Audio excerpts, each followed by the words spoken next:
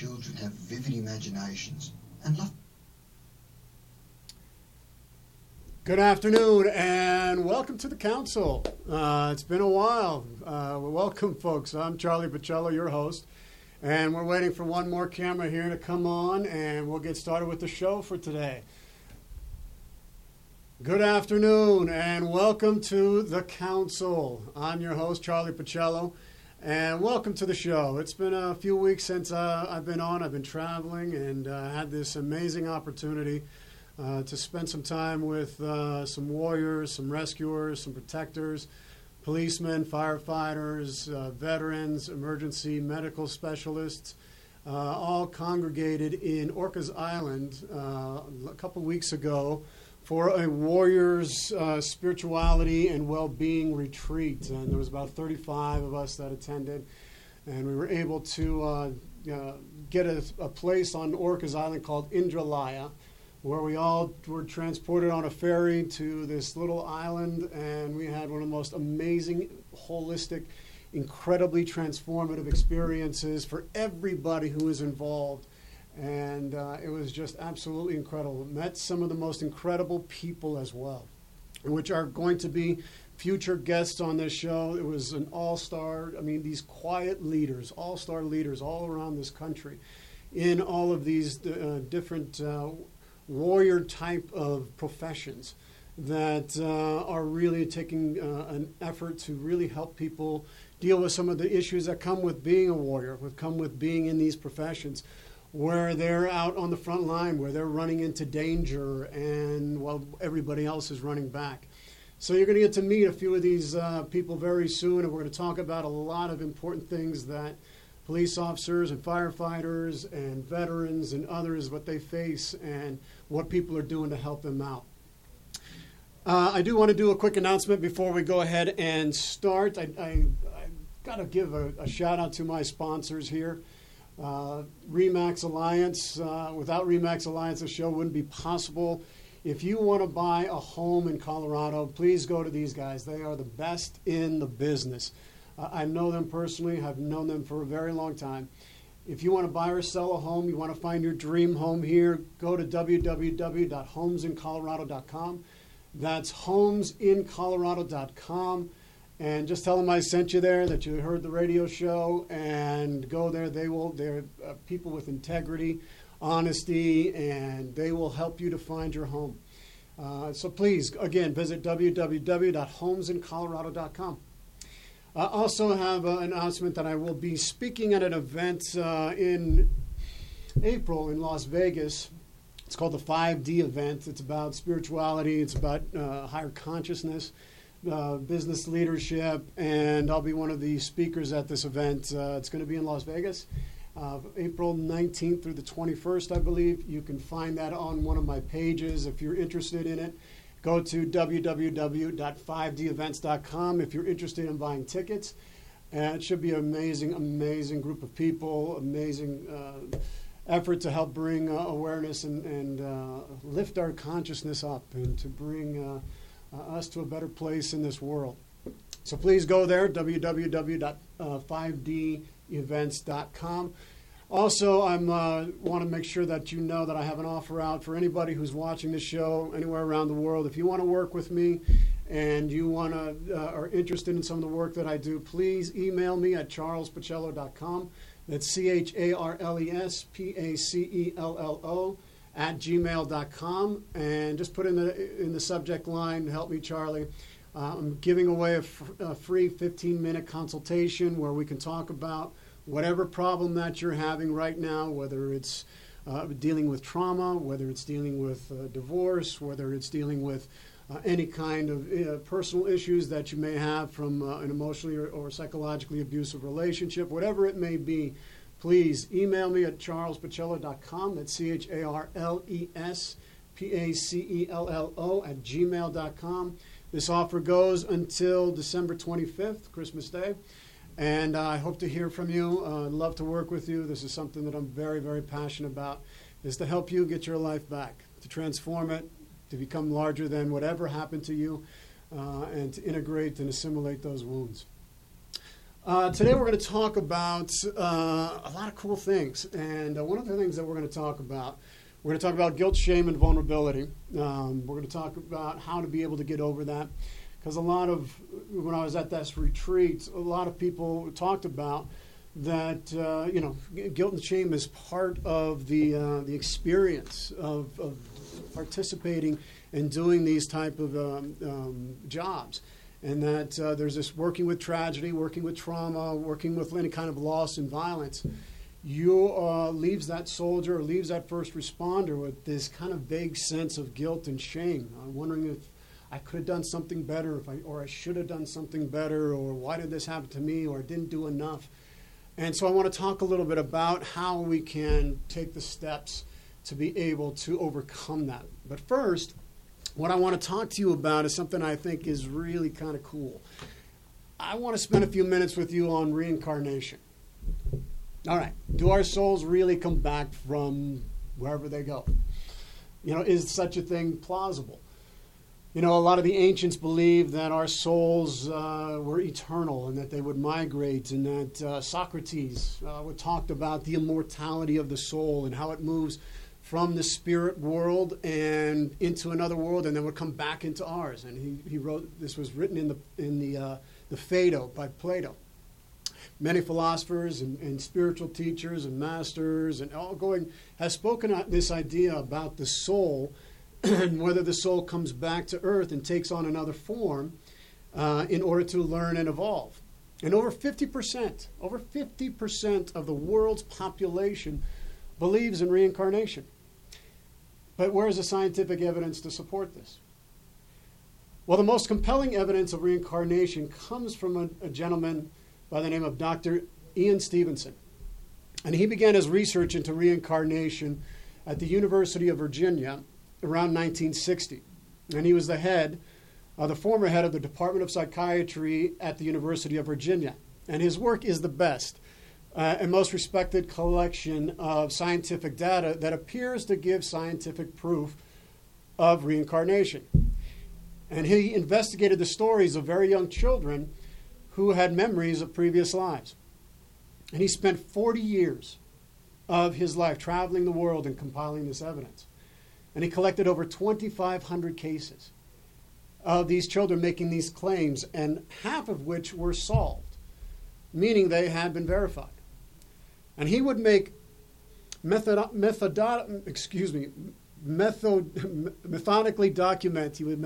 document the child's statements of a previous life, and then he identified the deceased person the child remembered being, and verified the facts of the deceased person life that matched the child's memory. Now, his studies are scrupulously objective and methodologically impeccable. I keep messing up that word. And I highly suggest you look him up for yourself. But what I want to show to you right now, I want to show you something that I think will just kind of make you wonder. So if you'll go ahead and take a look at the screen here for just a moment.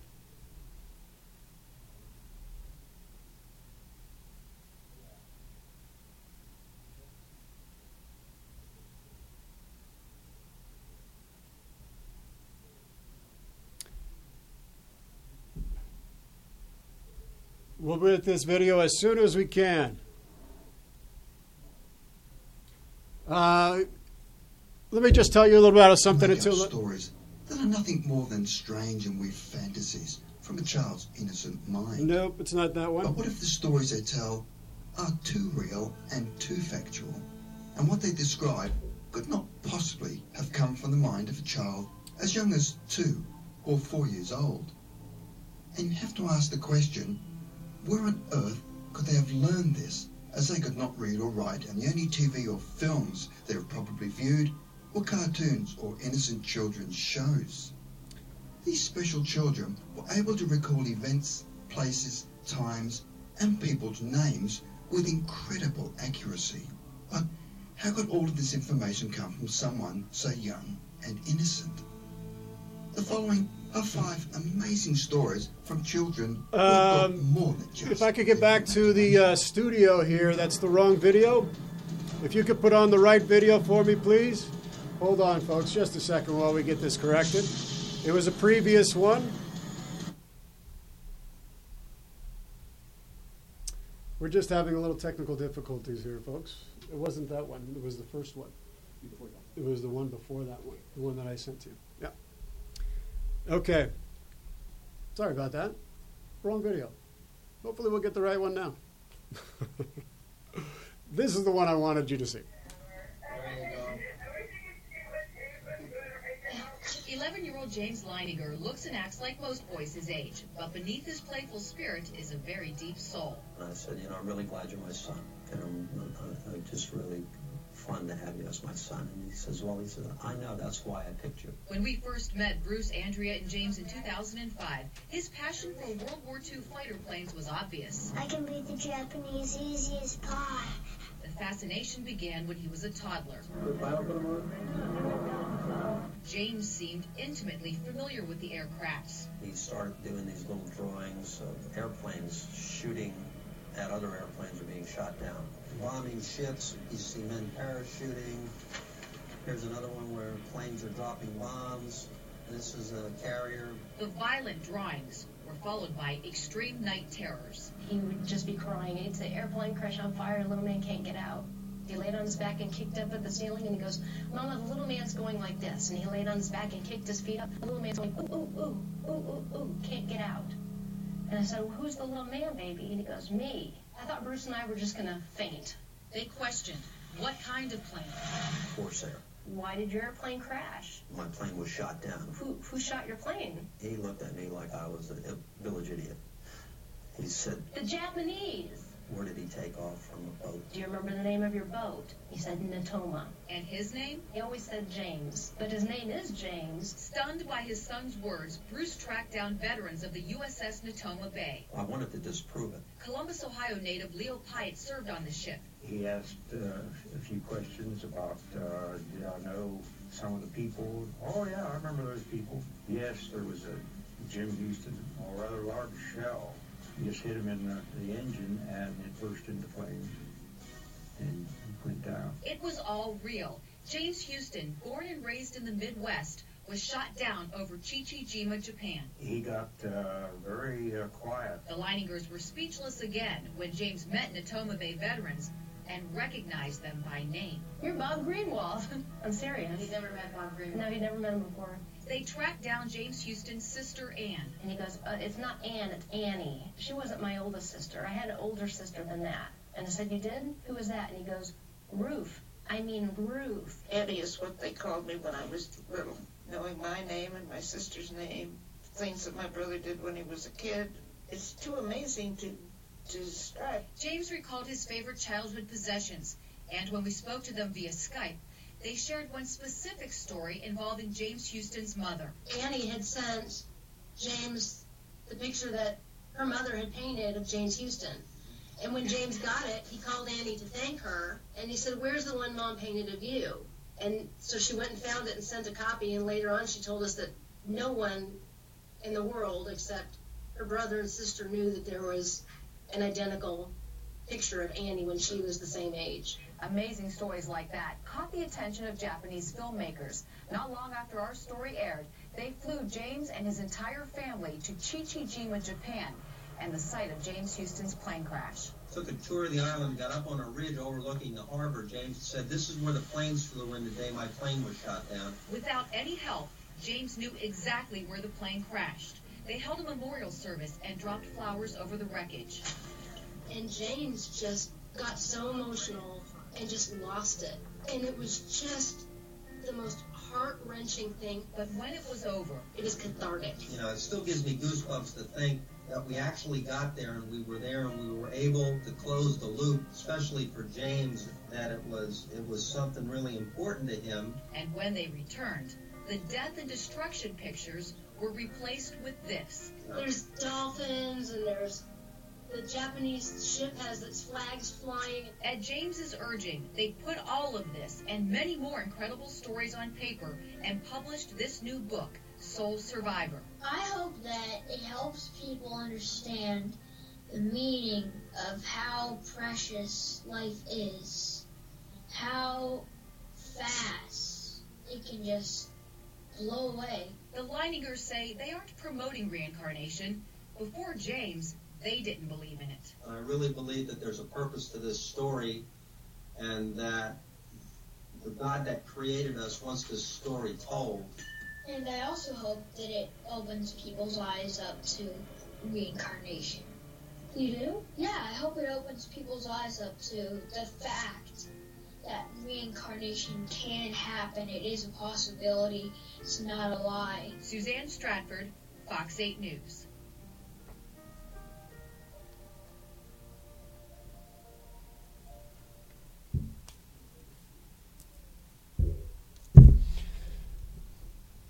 Pretty amazing. Now, some of you may say that that's a hoax. Oh, my gosh, they must have just done it for money. You know what? So a lot of those details, I don't know. How do you know that? How does a little boy know those things? It's not like 2.5-year-old learns that from Sesame Street and knows all the details about the bomber plane that he flew. I mean, there's just too much in there that just doesn't fit. I mean, so, wow, what an incredible story. And if our souls really do have that possibility, I mean, if you believe in the soul, I mean, you gotta have that belief in the first place. If you don't, if you think we're just a bunch of cells and chemicals and all that kind of stuff, then this you won't resonate with you. But if you believe in the soul and the eternity of the soul, something like this should just resonate and strike you. And the story of James is something that has come down to us through 4 years of research by his parents. And Bruce was very disturbed by it. He went through a huge personal struggle on it because the idea of reincarnation conflicted with his beliefs. And in the end, he became a Christian who did end up believing, who had accepted that reincarnation as a reality. And but we learned, just in the video, that this small boy, as a toddler, had a passion for Japanese warplanes from World War II. Where did that come from? He seemed intimately familiar with the aircraft. He was doing drawings of the plane. No boy I know that the age, at 2.5, 3 years old, would draw those kinds of things. I didn't. After turning 2 years of age, James started to experience all these vivid nightmares that would make him scream from out of his sleep. And his parents would rush in and see him struggling and crying and kicking and throwing over the covers, and like he was trapped in an airplane, and he would just cry out, airplane crash, plane on fire, little man can't get out. And they would ask him, who's the little man in the airplane? And he would say, it was me. And both Bruce and Andrea were surprised with the knowledge regarding these World War II aircraft, as they knew he was not learning this information from normal means. He wasn't getting this stuff from Sesame Street. And so they started asking more detailed questions. What plane did you fly? Corsair. Why did your plane crash? My plane was shot down. Who shot your plane? The Japanese. Where did your boat take off from? Or what did you take off from? A boat. Do you remember the name of your boat? Natoma. What is your name? James, which confused them because his name was actually James. He wasn't even potty trained, and he was knowing all these intimate details about World War II. And so his father, Bruce, went out to disprove all this. He decided to research all the information that James was saying, and he discovered there was indeed a World War II aircraft carrier named the Natoma Bay that had operated in the Pacific during the campaign or the battle for Iwo Jima. Tracked down the veterans who were a part of that on that ship, and they told him there was a James Houston Jr. who died in the invasion battle of Iwo Jima. And when this little James met some of the Natoma Bay veterans, he knew some of these guys by name. They also tracked down his sister, James Houston's sister, Ann, and they set up a phone call with her, and she was 84 years old, and in this conversation, James knew many personal details of James Houston's life, which Ann confirmed as accurate. For example, little James told Annie that he called her Annie, not Ann. And Ann confirmed that only James Houston called her Annie. Little James told Ann that he had a sister named Ruth, which was correct. And little James said Ruth was 4 years older than Ann, and that Ann was 4 years older than James, which was correct. And little James reported that the father was an alcoholic and smashed things when drunk, and that he had to go into rehab for alcoholism. Ann corroborated this. Anne later sent a picture her mother had painted of James Houston to the younger James, and then little James called Annie to thank her and asked where was the one that Mom painted of you? And she went, found a copy, sent it, and told Bruce and Andrea no one in the world except her brother and sister knew there was an identical picture of Annie at the same age. Pretty amazing. What do we learn from this? I don't know. It's up to you to decide. Is reincarnation possible? I think it doesn't. There's not proof. It's not. This should be noted that this is not proof that reincarnation is possible, but without question, there's a lot of empirical evidence for it. So, obviously, in this video and in this news program here, it's pretty compelling. It's up for you to decide. But I thought I just wanted to share that with you as as a possibility that maybe we are eternal in that way, and our souls do come back, and our actions do count. And if that's the truth, what we do matters. What we do in life echoes in eternity, and maybe sometimes we come back to heal old wounds. Maybe sometimes we come back to get things right, and we come back and we have to transform it. Otherwise, we keep living these same problems over and over and over again. And we've got to find a way to heal these past wounds. And one of the ways that we can heal our past and to have a better, healthier, and happier present and future is we've got to deal with looking at our guilt and shame. That's one of the first places that we have to go to. And it's really hard. It's not easy to get into some of those sticky areas that we have to navigate through.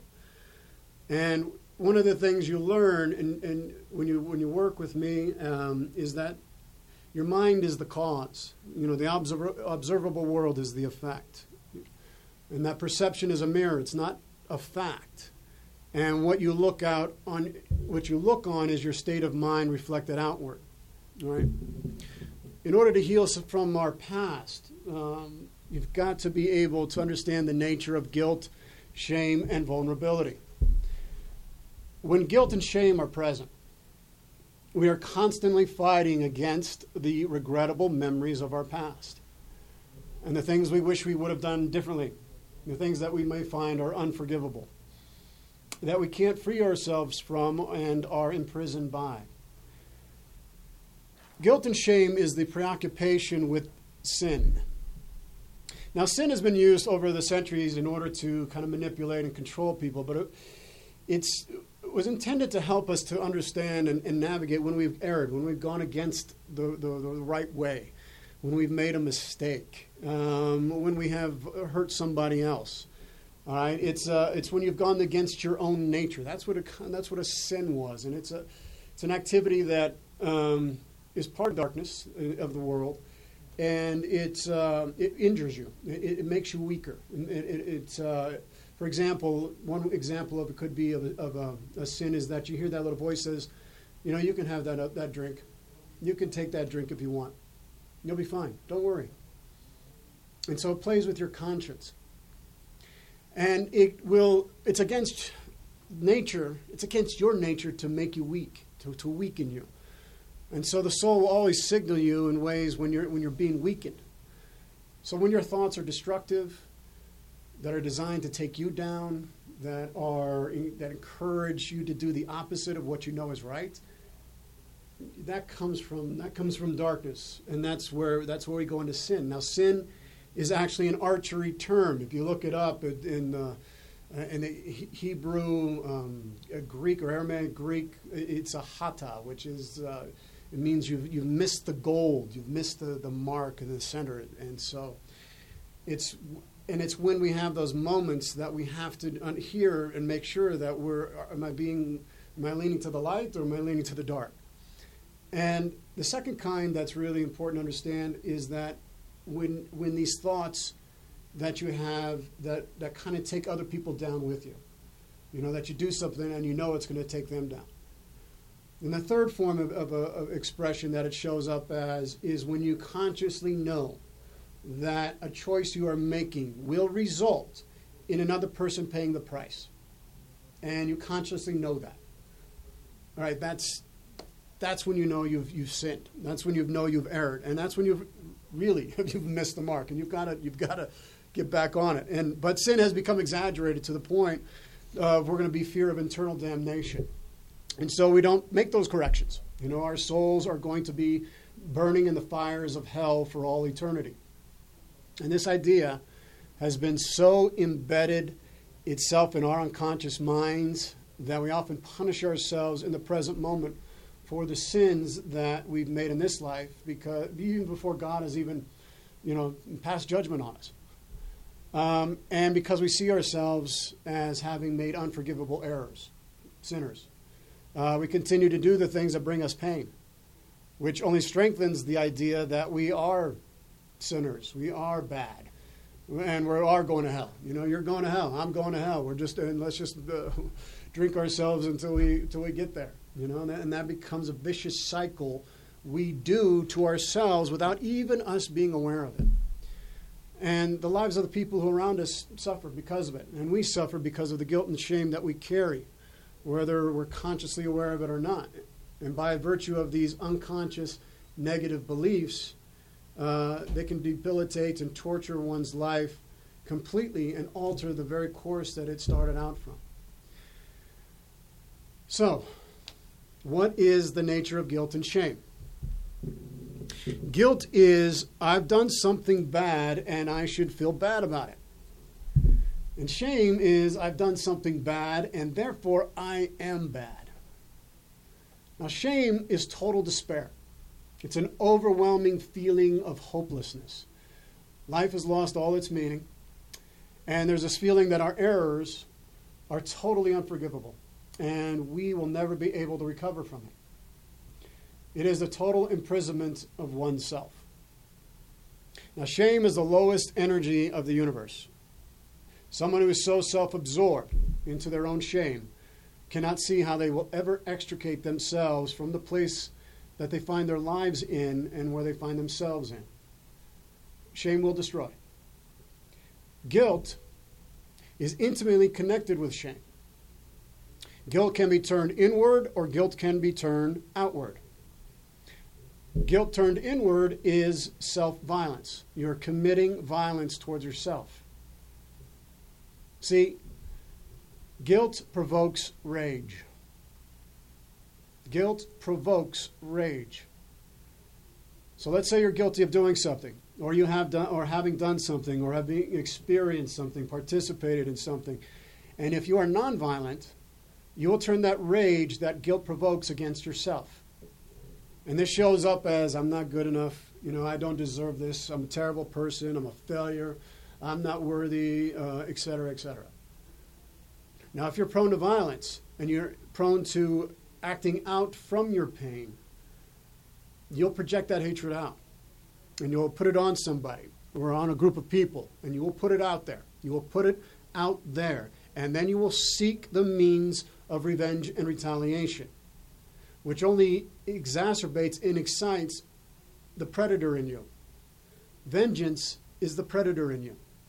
And that's all something we have to recognize and understand and get under control. But that's how guilt manifests itself. Guilt is the consequence of the memory of regretted past actions as they are recalled. Now, when you feel, what you feel is that what you have done is so bad. And what follows are these self-punitive judgments. And you make about your past actions that I don't deserve to have anything. I'm not worthy of anything. I'm not lovable. You can't redeem me. And in the face of all, you believe that. You cannot be redeemed. And what pins this all together is this belief you don't deserve to have anything good in your life, and you're completely unforgivable.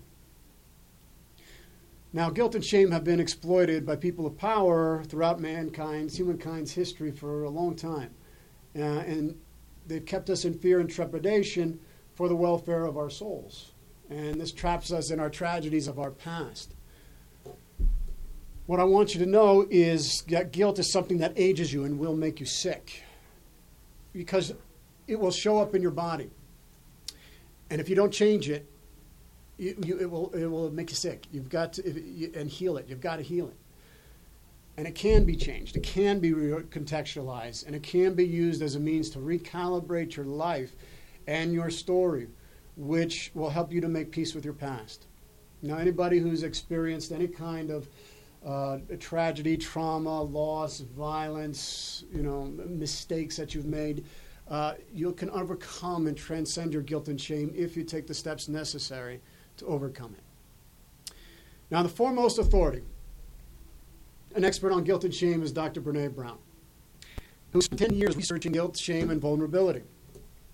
Now, her research I've been absorbed in for many years, and I have a video that I have a lot of my clients watch. And I'm going to go into detail what she uncovered and discovered through her years of collecting data and information regarding this topic. I'm going to share with you a lot of what's in this video, what its meaning is, and a lot of what I got out of it. And I think it's going to help you. Before I go on to that, I do want to make a quick announcement. We are broadcasting the Council live all around the world on www.kuhsdenver.com. That's kuhsdenver.com. We are broadcasting from Colorado, Denver, Colorado, all across this nation and all across the world. We are having people tuning in from every continent listening to the show. I just want to thank each and every one of you who's tuning in, who's given me the honor to give grace, to give information, wisdom, understanding, enlightenment, hopefully, and hopefully giving you hope. So thank you for watching this show. And thank you for tuning in to kuhsdenver.com. We've got the best shows and programs. You don't want to miss them. So please tune into this station. Now, Brene Brown begins in this video talking about connection. And the reason why we are here on this planet is to connect with others. We want to connect with them physically. We want to connect with them emotionally, intimately, psychologically, and spiritually. And when we have connection with others, this gives us the meaning and purpose in our lives that we so deeply cherish. And if we have connection to others, to ourselves, to all of life, our lives become imbued and filled with meaning and purpose. We are neurobiologically programmed to feel connected to others. And when we experience any kind of tragedy or loss or violence or trauma or PTS, whether it's from war, from physical abuse, emotional abuse, accidents, disasters, rape, whatever it may be, we feel disconnected from life. And we have been disconnected from connection. And what unravels this connection is shame. The shame is the fear and disconnection that there is something wrong about me. And that if others know and see that thing inside of me, what I've done, what happened to me, what I experienced, then I won't be worthy of any connection. And this deeply rooted fear is something we all have. This is not an American issue. This is universal. And the only ones who don't have this fear are those who are sociopathic, about 2% of the population, who have no empathy whatsoever. They cannot empathize. They just can't.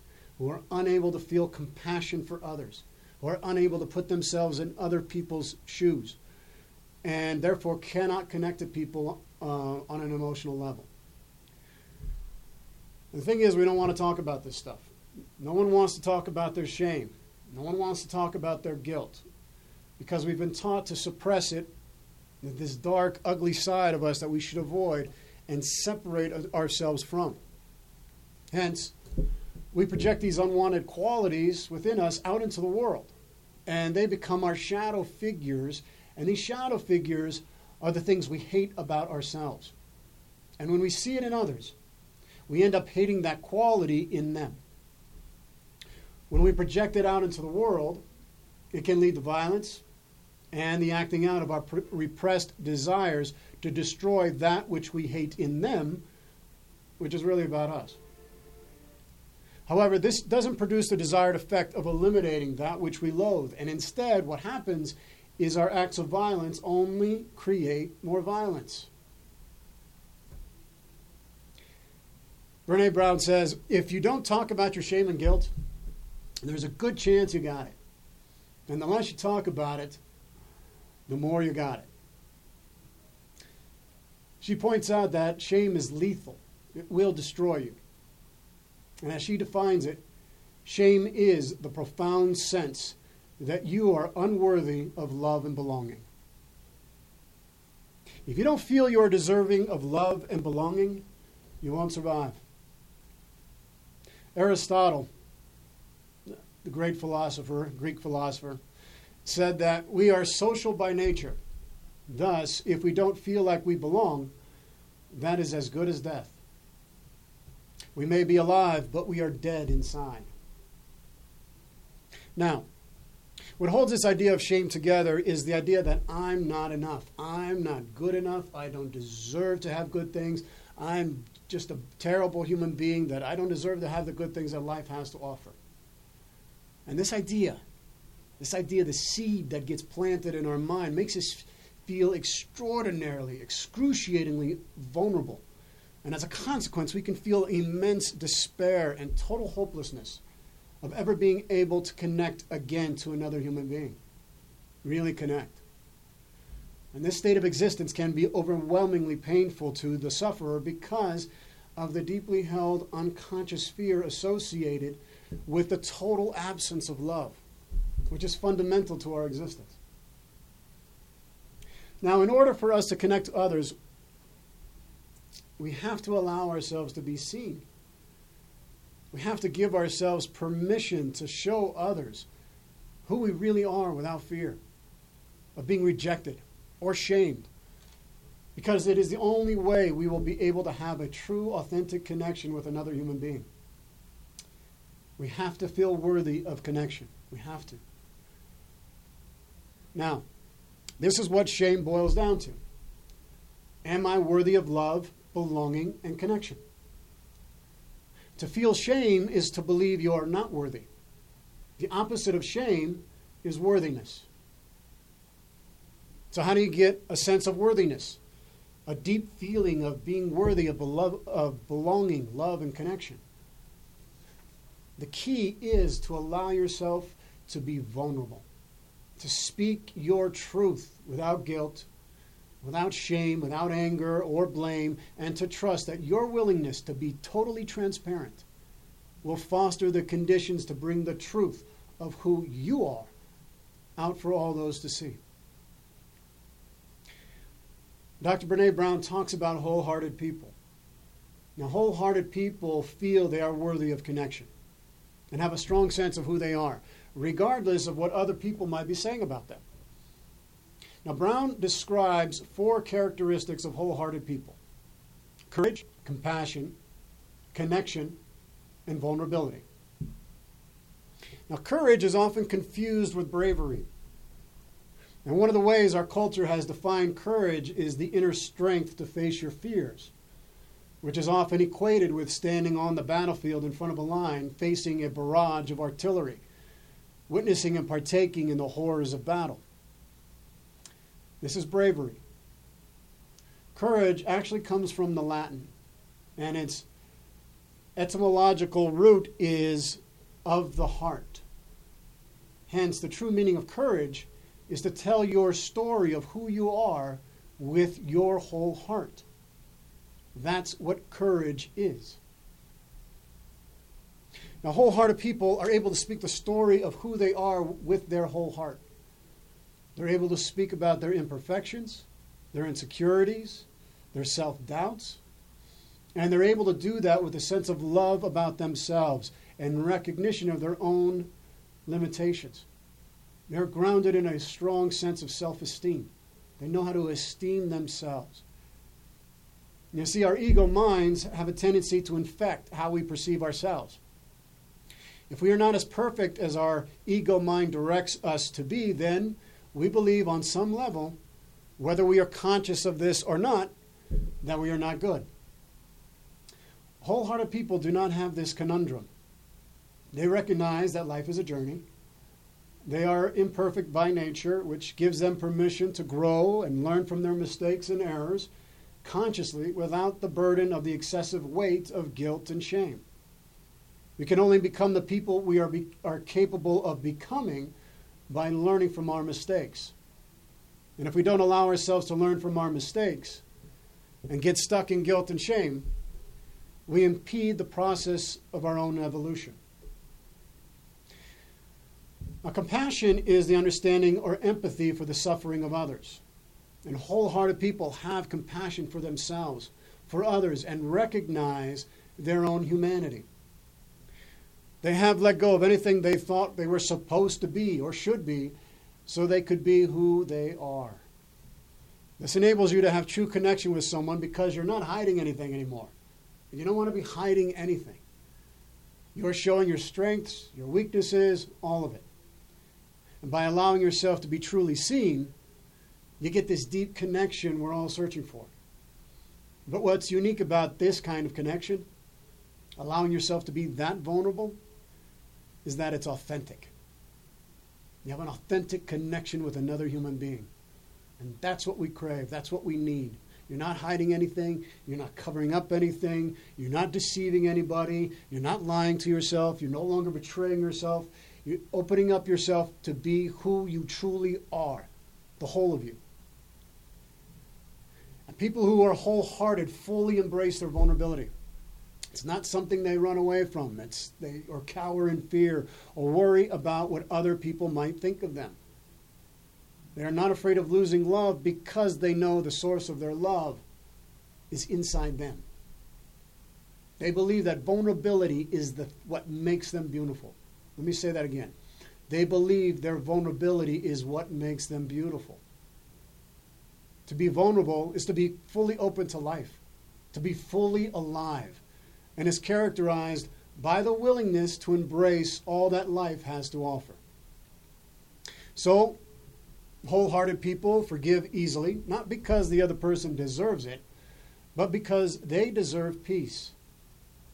They will be the first ones to say, "I'm sorry," or "I love you," because they know there are no guarantees in life.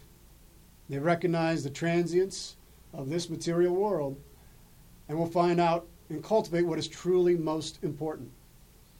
It's not the material things or grievances which are of value to a wholehearted person.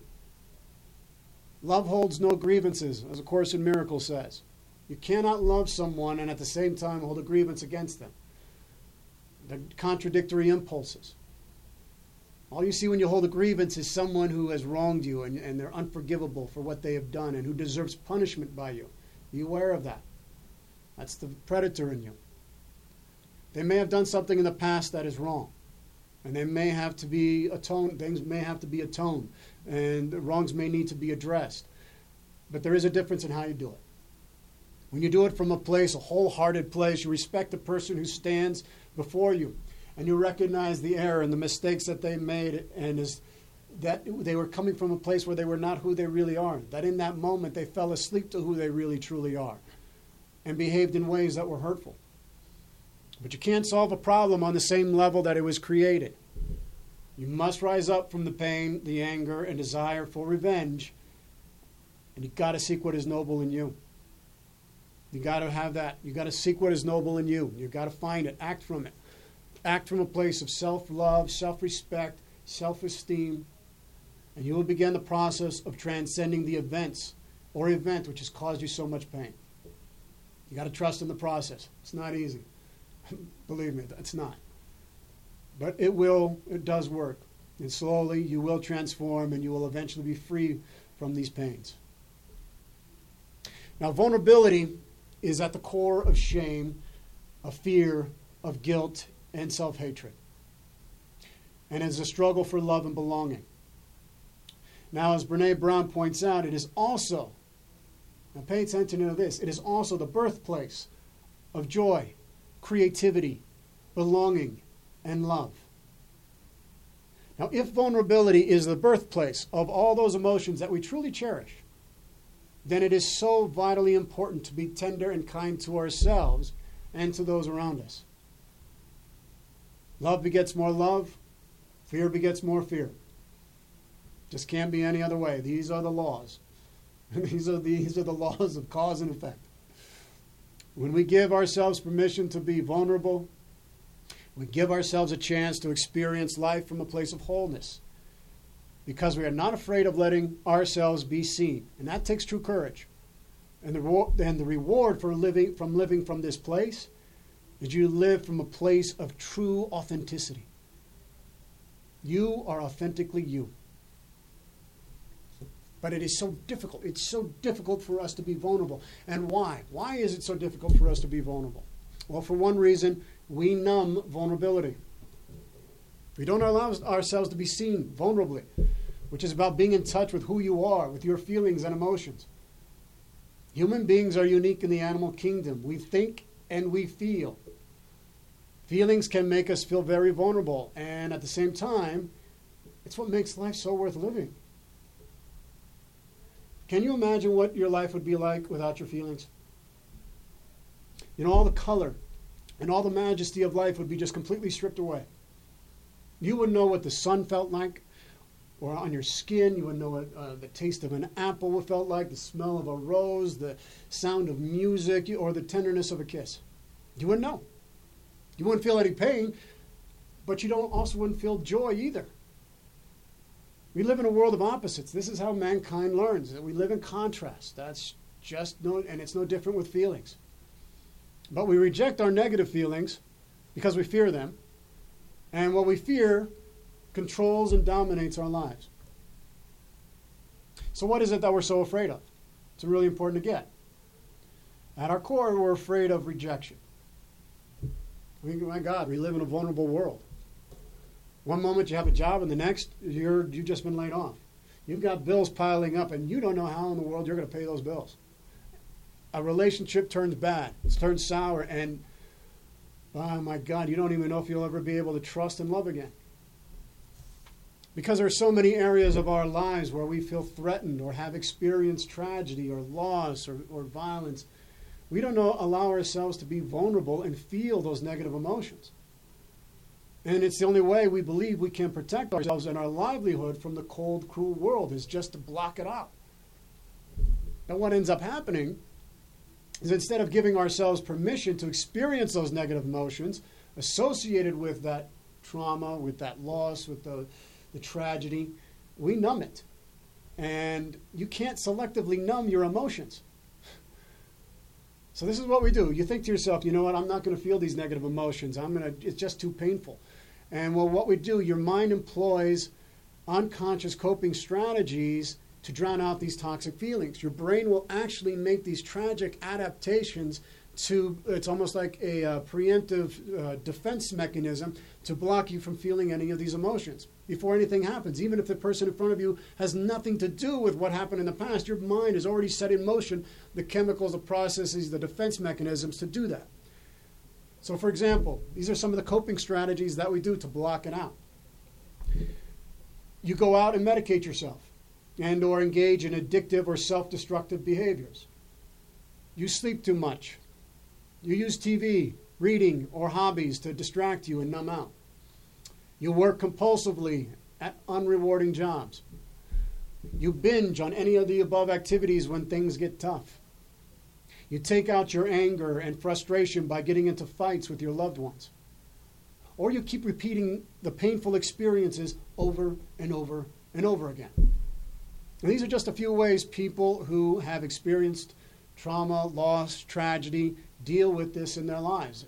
And why do we do this?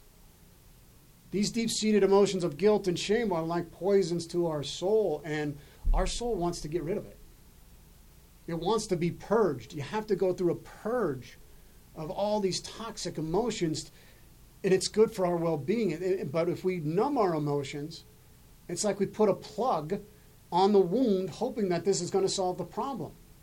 And it does temporarily, but like water plugged up in a pipe in your house, if you don't clear it up, it's going to burst.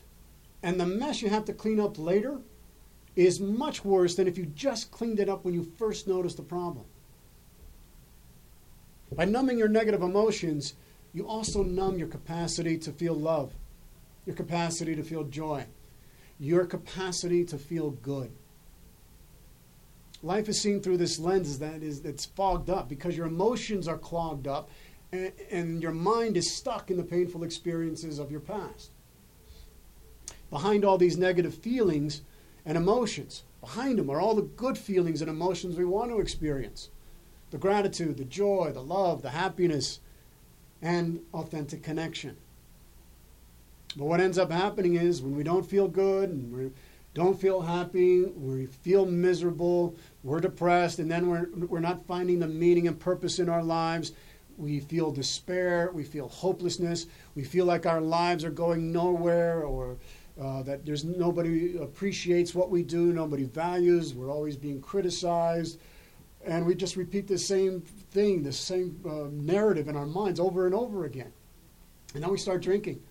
And we do drugs. And we medicate ourselves from the pain. And this becomes a really dangerous cycle. And if we could just go back to that original moment, that original tragedy, that trauma, that pain, that loss, and where that error occurred, where we made that error. And if we could atone for that error and heal it within ourselves and atone with others if we need to atone with others, we can unravel all that we've done to ourselves to bury the pain of that experience. We can make it worse and compound the problem by employing all these other ways to deal with the pain, the ways we try to cope. So what do we do when we numb? Addictions. That's what happens. This can occur in a variety of forms.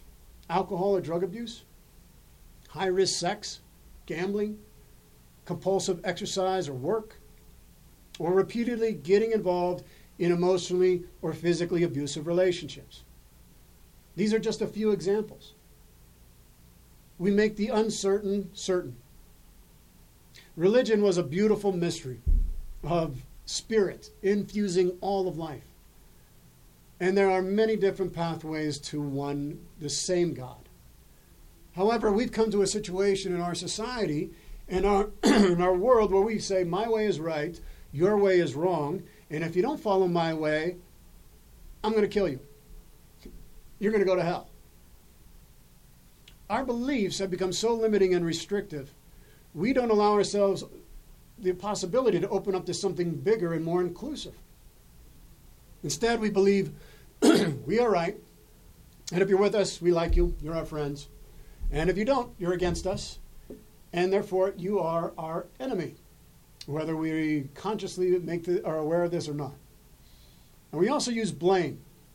Blame is another tool we use as a way to discharge the pain and discomfort of our guilt and shame. And when we blame, we're not dealing with our stuff. Now, the playwright Molière in his play Tartuffe writes, those who have the most guilt and shame are the first ones to accuse and blame. Blame is a method we employ to avoid facing what we need to face. I know it. It's the truth. I know it in my life. Whenever there's blame, whenever there's drama, there's always deceit. Always. Stop blaming other people for what has gone wrong in your life. Make it a point to be self-accountable. If people have wronged you, and they may have, and people do that, and they refuse to change or acknowledge the pain they did to you, bless them and let them go. Just bless them and let them go. It's just a bit of advice. And work on your stuff. You're responsible for your stuff. And then when you get through it, you resurrect and you move on. You move forward with your head held high. Another thing that we do is we perfect, which doesn't work. We get plastic surgery. We obsess over our bodies. We attempt to control the behaviors of the people in our world because we see others in our world as a reflection of who we are. And if they are perfect, that must mean I'm perfect. We do this to our children. We just try to control them, their every move. And instead of giving them nurturing, love, and the tools to empower them to meet the challenges they will inevitably face in life, we try to make them these perfect little boys and girls. When they don't measure up to our expectations of them, they're likely to experience emotional and psychological damage. They're hardwired to struggle, just like we all are. We've got to give them the tools to be able to do that and bring out their unique identity, why their soul came into this world, and help them to develop that. to bring that to its fullest potential. And lastly, the things we do when we numb out is we pretend. We pretend that what we do does not affect other people. It does. All of life is connected. Plants give off oxygen, which we need to breathe, and we exhale carbon dioxide, which the plants need to live. At the molecular level, the atomic soup of all living things is carbon, oxygen, nitrogen, and hydrogen. This is found in every living thing you see. Everything. A leaf, a dog, a butterfly's wing, a bird, and in you. What we do affects all of life because we are a part of life, and life is a part of us. Whenever you hurt another human being, I want you to imagine a sword right above your head. And whenever you strike out from your pain, that sword is reaching down and striking you. This is the understanding of what you do to others is what you do to yourself. I don't understand how all of these things work. I mean, I'm still learning it along with you. Well, how is it that what is in one is in the whole? I'm still learning that. But these are things that I have recognized in my own life that we do. And I would hopefully that you'll be able to take some of this information into your lives and recognize when we act from our pain, we're not being the best of who we are. We're not holding ourselves in dignity. We're not holding that self-accountability to act from a place of goodness, in spite of what may have happened to us. So all of these things themselves or in combination prevent us from being real and authentic with the people in our lives. See, shame keeps us doing the same things over and over again because our souls want to heal from this pain. The soul wants to be united with truth and love because that's what it comes from. The love that it is, the truth that it is, and the love that it shares with every living thing. Anything that is not love will come up to be healed and transformed if we recognize that that is what the soul is doing. But we've got to learn how to eliminate shame. That's our job. So how do we learn that? How do we eliminate guilt? First of all, we've got to give ourselves permission to be truly seen. We must be transparent. Otherwise, we're living in secrecy and hiding the things we don't want others to see. And you've got to start with you. You can't worry about the outside. You can't control what the rest of society is doing. You've got to start with you. Being transparent, being honest with you, being truthful, no longer lying to yourself, no longer deceiving others, no longer betraying yourself. Now, our society has taught us it is better to lie about ourselves than to be open and honest with the people in our lives. Everyone has at one time withheld the truth because it was our impression this would keep us safe and protected from the judgment and accusations of others that we are bad or wrong for feeling this way, which would then keep us from feeling love and connection. You know what? Screw that. Screw that. It's better to speak the truth of who you are than to live a lie in order for people to like and love you. Those who truly love you are going to love you no matter what. And they're going to love you more because of the courage you showed by opening up your heart to them honestly and truthfully. Those who find fault or judge you harshly or criticize you, they're coming from a mind that doesn't understand what it means to live authentically and the courage it takes to reveal the truth in you and the secrets that you've held for too long. Let them go. Let them go. Acceptance, grace, dignity, bless them, knowing that the right people will come into your life, into your world, who will accept you exactly as you are. Truth plus transparency, along with unconditional love, equals healed. And being surrounded in community, and a community that understands and gets you and that will support you. Oh my gosh, you are no longer having to carry those wounds all by yourself. And that was so evident this 2 weeks ago with the Warriors Spirituality Retreat and Well-Being Retreat. You have to allow yourself to be seen by those with whom you can tell your story wholeheartedly to, without being shamed for it or judged. Now, another thing to do to eliminate shame is to love with your whole heart, even though there's no guarantee that you're going to get that love back. You've got to go out into the world and you got to love. You got to, as many people have said before, this is not my wisdom. You can only give what you have. And thus, in order to give love, you got to be love. You've got to recognize that the love that you have is already inside of you, and you give it away. It will come back to you some way, in another form, but your job is to be what you want to experience. You got to practice gratitude, joy, seeing the goodness and abundance in your life. When you are able to see the good things in your life, which are right there in front of you, just asking to be seen, so slowly, but pull yourself out of the prison house of shame. Life's not all dark. Sometimes it is. It seems that way. But you get to choose. You got to see the light. You got to lean to the light. You got to lean to the light in you. All right? You got to call into life what it is that you want to experience. And it'll give you strength to be able to face those other things as well. Along with the desire to experience that light, you've got to feel that you are worthy of good things. That you are enough, just the way you are. You've got to totally accept you before anybody else does. No one can give you what you already have. No one outside of you can make you feel worthy. No one. It comes from you. You have everything inside of you right now. So stop running away from the things you need to face. We all need to face them. And it's not easy, but boy, when you do, when you face it, when you face the truth, and you do it with love, compassion, and understanding, and you'll be able to free yourself from the guilt, the pain, the shame of your past. If we don't look at our guilt and shame, it keeps us in a place that doesn't allow us to be the fullest expression of who we are capable of being. Guilt and shame imprison us. They bind our spirits and they hold us down at the mercy of our past actions and behaviors. Guilt and shame is hell. It can be hell on earth. But it cannot survive empathy.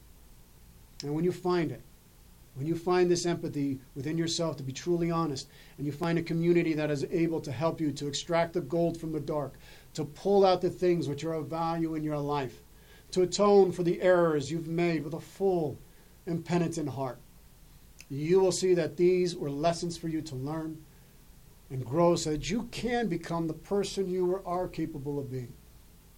And without those experiences, you wouldn't be able to bring to the world what you were intended to bring into it. Now, I hope you will tune in. In a couple of weeks, we're going to have another fantastic guest, and that you'll be able to take this information about guilt and shame into your lives, no matter what. It's all about really being able to recognize that we have what's inside of us to be able to heal those wounds if we are able to see and look at it without judging ourselves. I want to thank KUHSdenver.com for allowing us here to broadcast the show, The Council, out to you. It is truly an honor and a privilege to be able to speak to you and the world from this place. And KUHS Denver has been so gracious to me all this time.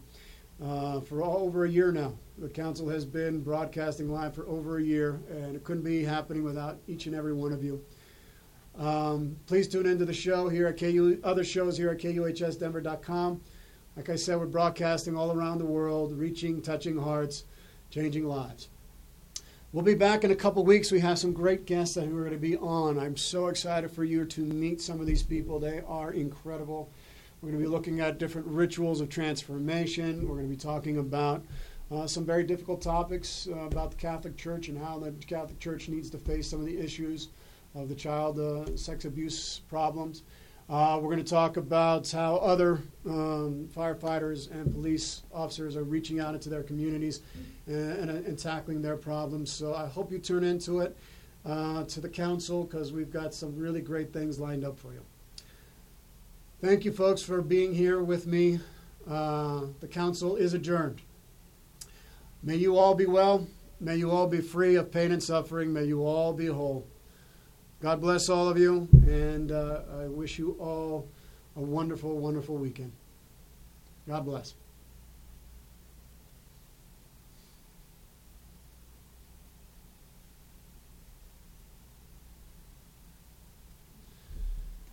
Thank you, folks, on the international camera. Again, we will be back in 2 weeks. Please tune back into the Council for another great show. And thank you so much for tuning in all around the world. It really is an honor to broadcast to all of you. Thank you. God bless.